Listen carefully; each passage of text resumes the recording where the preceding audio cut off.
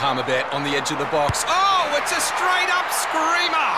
Download our app today and enjoy straight-up screamers this FIFA World Cup with great odds, great promos and same-game multi at Palmerbet. Gamble responsibly. For Gamblers' Help, call 1-800-858-858. G'day, Mike Hussey here, but you can call me Mr. Supercoach. KFC Supercoach BBL is back and there's 25 grand up for grabs. So what are you waiting for? Play today at supercoach.com.au. T's and C's apply. New South Wales authorisation number TP/01005. It's been amazing, absolutely amazing, this Commonwealth Games, and it's far from over as well, but we've got so much to admire at this stage, just racking up 16 golds, 10 silver, 10 bronze. It's been a staggering performance in sports: squash, mountain biking, judo, swimming, weightlifting, and of course athletics at the main stadium.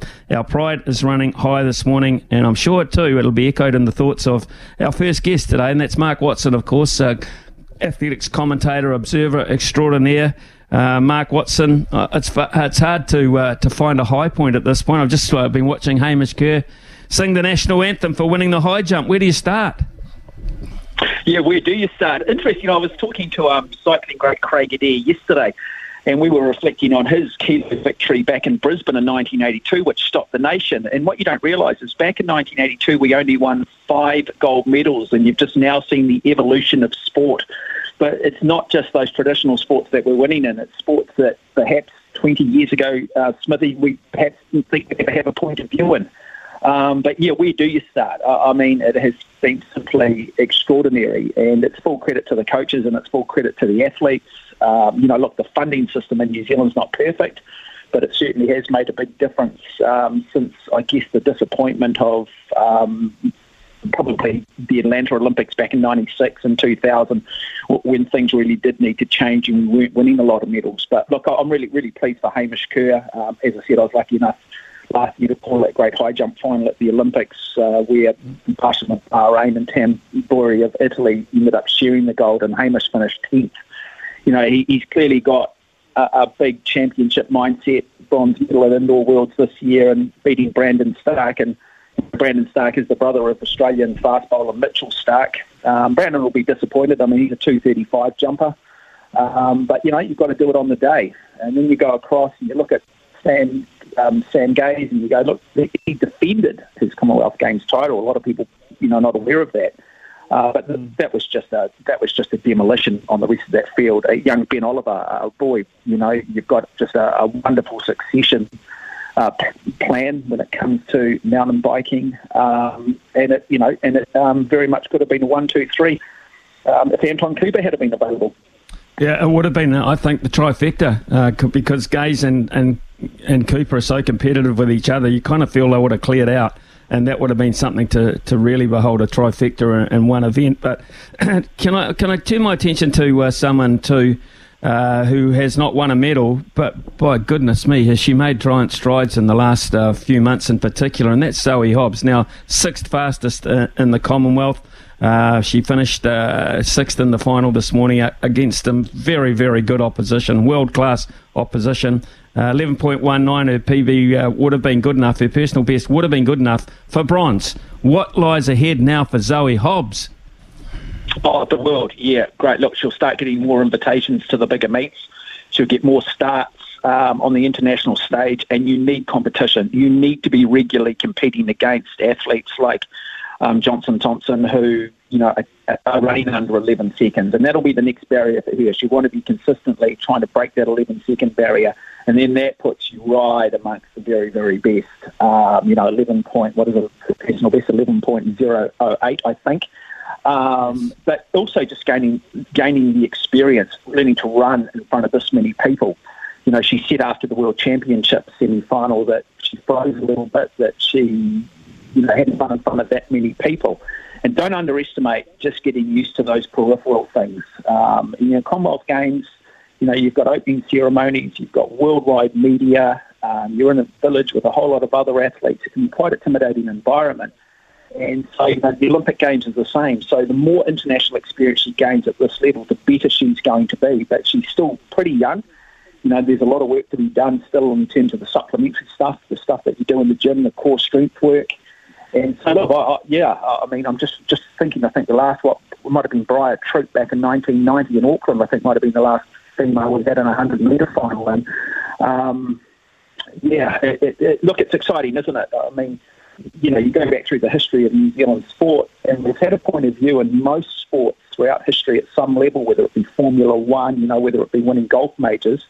You know, people forget Arthur Porritt won a bronze medal at the Olympics in the 100 back in 1924, but really since then it's been pretty lean. And so it's nice that, you know, we're showing young kids that you can come out of New Zealand, you can come out of small towns, you can come out of cities, and you can take the best in the world on in sprinting. And I think that's what Zoe Hobbs' legacy is at the moment. And I do think in time, I think, you know, you move to 4 years from now, the next Commonwealth Games, there's no reason why she can't actually, you know, genuinely be competing for gold or silver. In terms of field events, Maddie Wesh picks up a bronze medal this morning, a bronze in the pole vault as well. Gosh, our depth looks quite good there. Imogen is winning a bronze, but Olivia McTaggart fourth, and Eliza McCartney not even there. Yeah, but that's the legacy, isn't it? You get Eliza McCartney does well, and then suddenly young girls who might come from gymnastic backgrounds think, hey, I want to be a part of that. You know, Weshi is very much the legacy of Valerie Adams. You know, what's Valerie Adams' legacy? Yes, it's changing the mood of a nation. Yes, it's still Olympic gold medals, a silver and a bronze, but it's inspiring that next generation, particularly amongst the Pacifica community. And that's what you want. You want that succession plan. Now, Weshi's another youngster. You know, you give her another 4 or 5 years, and she'll be consistently throwing over 20 metres. And if you're throwing over 20 metres consistently, you're going to be in the medal hunt at the Olympic Games. You know, Valerie's won, I think, with throws of 20 metres 47, 20 metres 50. And so that's incredibly exciting, and particularly amongst that sort of South Auckland community too, particularly amongst that Polynesian community.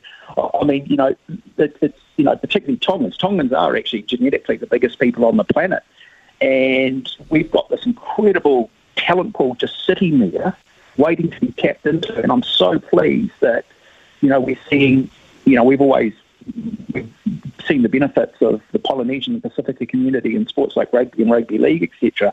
But it's really nice. Now we're actually starting to see their athletic prowess in sports such as track and field, and hopefully encourages more and more to get involved, because there are some wonderful pathways, and just really, really talented athlete. Big future. In fact, I think sort of the athletes we've talked about, she's probably the one who I think genuinely in the future can technically win medals at the Olympic Games.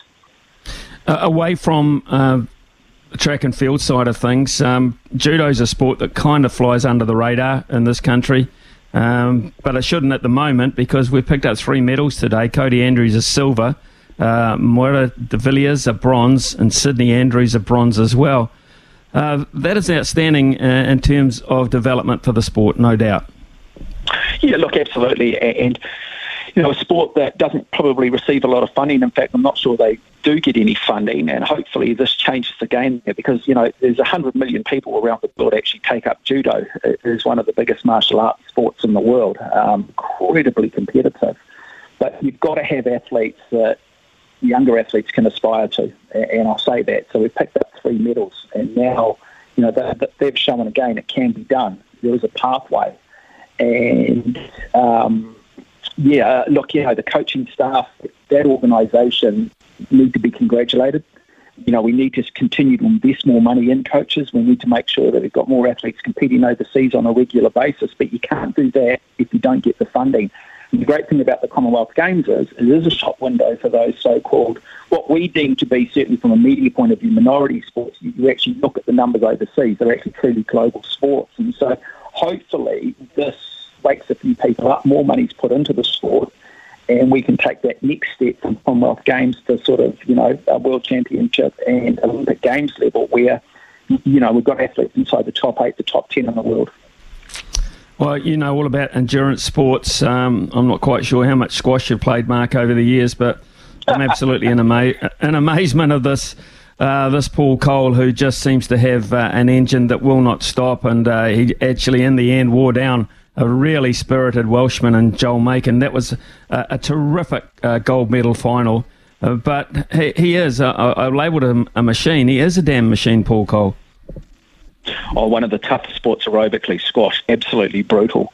Look, I think the most underrated athlete in New Zealand sport. I think there needs to be more discussion around him. I think he needs to be, really sort of put up on a pedestal. You go back to the likes of, say, Greg Norman, clearly Dame Susan Devoy. But to do what he's done, World Championships, you look at the British Open, now Commonwealth Games gold medal, and, you've got to have a head like granite. You had to come from behind to win that in five. Boy from the West Coast has just gone and done it on his own. And that's the other thing, too. I'll always say this, I'm a big believer in funding, but I think a champion will always find a way of becoming a champion no matter what. If you want it desperately enough, you will get there. And I think he is very much a metaphor for that. He's now, again, another athlete that's provided a pathway. He's actually the argument, too, I guess, when, people go, I can't make it because I've got no funding. Well, Paul Cole will prove that, yes, you can make it. And then once you do make it, hopefully you do start to get some funding. So it's interesting, isn't it, that often we tend to get these athletes that come out of sports that don't receive a lot of funding, but they're successful because they're just so passionate about what they're doing, and they just, they've learned how to lose, they've learned how to win.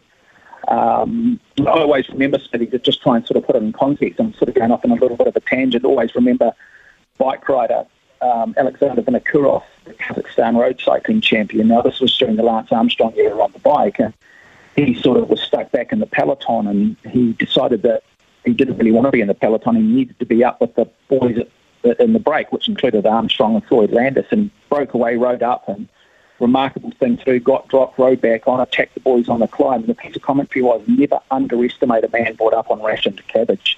And what I liked about that line is that, it's adversity that often drives people. And so, Paul Cole is a classic example of that. And, I still think that's where we sort of find that balance sometimes with sport. Yes, we want funding, but you still got to sort of make sure that funding or no funding, these athletes are just absolutely committed. And you get the two, then you're away in Paul Cole, a wonderful, wonderful athlete. I just wonder, Marco, in summary, how do we regard this? We, often in sport we get a bit gushy and a bit knee jerky immediately after the event and say this is the greatest of all time. Putting this in perspective, how does this performance overall rate for you?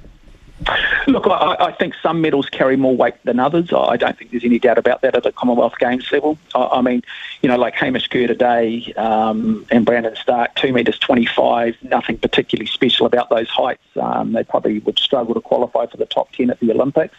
But you do have to look at some of the intangibles in terms of the experience gained. I think in a situation like Lewis Clarebird, I think those performances are just genuinely world class. Aaron Gates and what he's done, genuinely world class. I don't think these guys are going to have any problem at the Olympic game level, taking that next step and carrying this form through. But look, you've got to have what the Commonwealth Games does. It's a shop window for a lot of these sports that don't get a lot of coverage here. And that's really important. You've got to have aspiration. You've got to have pathways. You've got to have kids growing up believing and dreaming. Now, in some sports these days, with maybe the sinister side and drugs in it, it's not just a case anymore of saying, hey, train hard, be the best you can be and you'll be a champion. But I think at a Commonwealth Games, that is very much the case. To stand on the dais, to hear the national anthem. It's tough at the moment around the world with the global situation, inflation. Seems to be a lot of animosity between so many different groups of people these days, and sport brings everybody together. And so, look, it puts a smile on your dial. Some of it for only 24 hours. Some of it will be a lasting legacy that will, sort of go down like the Dick Taylor moments back in 1974 and some of those other Commonwealth Games moments. So, look, I think really, really proud. We love to see medals, don't we, in those traditional sports like swimming and track and field, and we've seen plenty of that.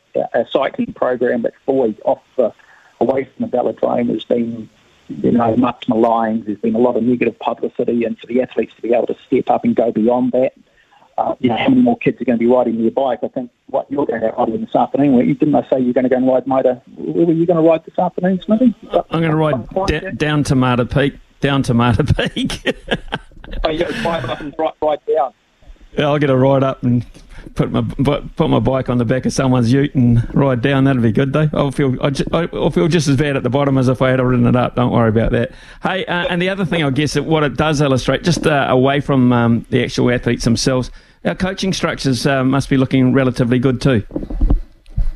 Yeah, look, I always say this. I mean, it's all very well investing money in athletes, but I always say this: build bricks and mortar, build the facilities, and invest in coaches. Coaches come and go. I mean, athletes come and go. Coaches last forever, and it's always ultimately does come down to really, really good coaching. But look, I think the two velodromes, one in Southland and the one in Cambridge, have made a huge difference.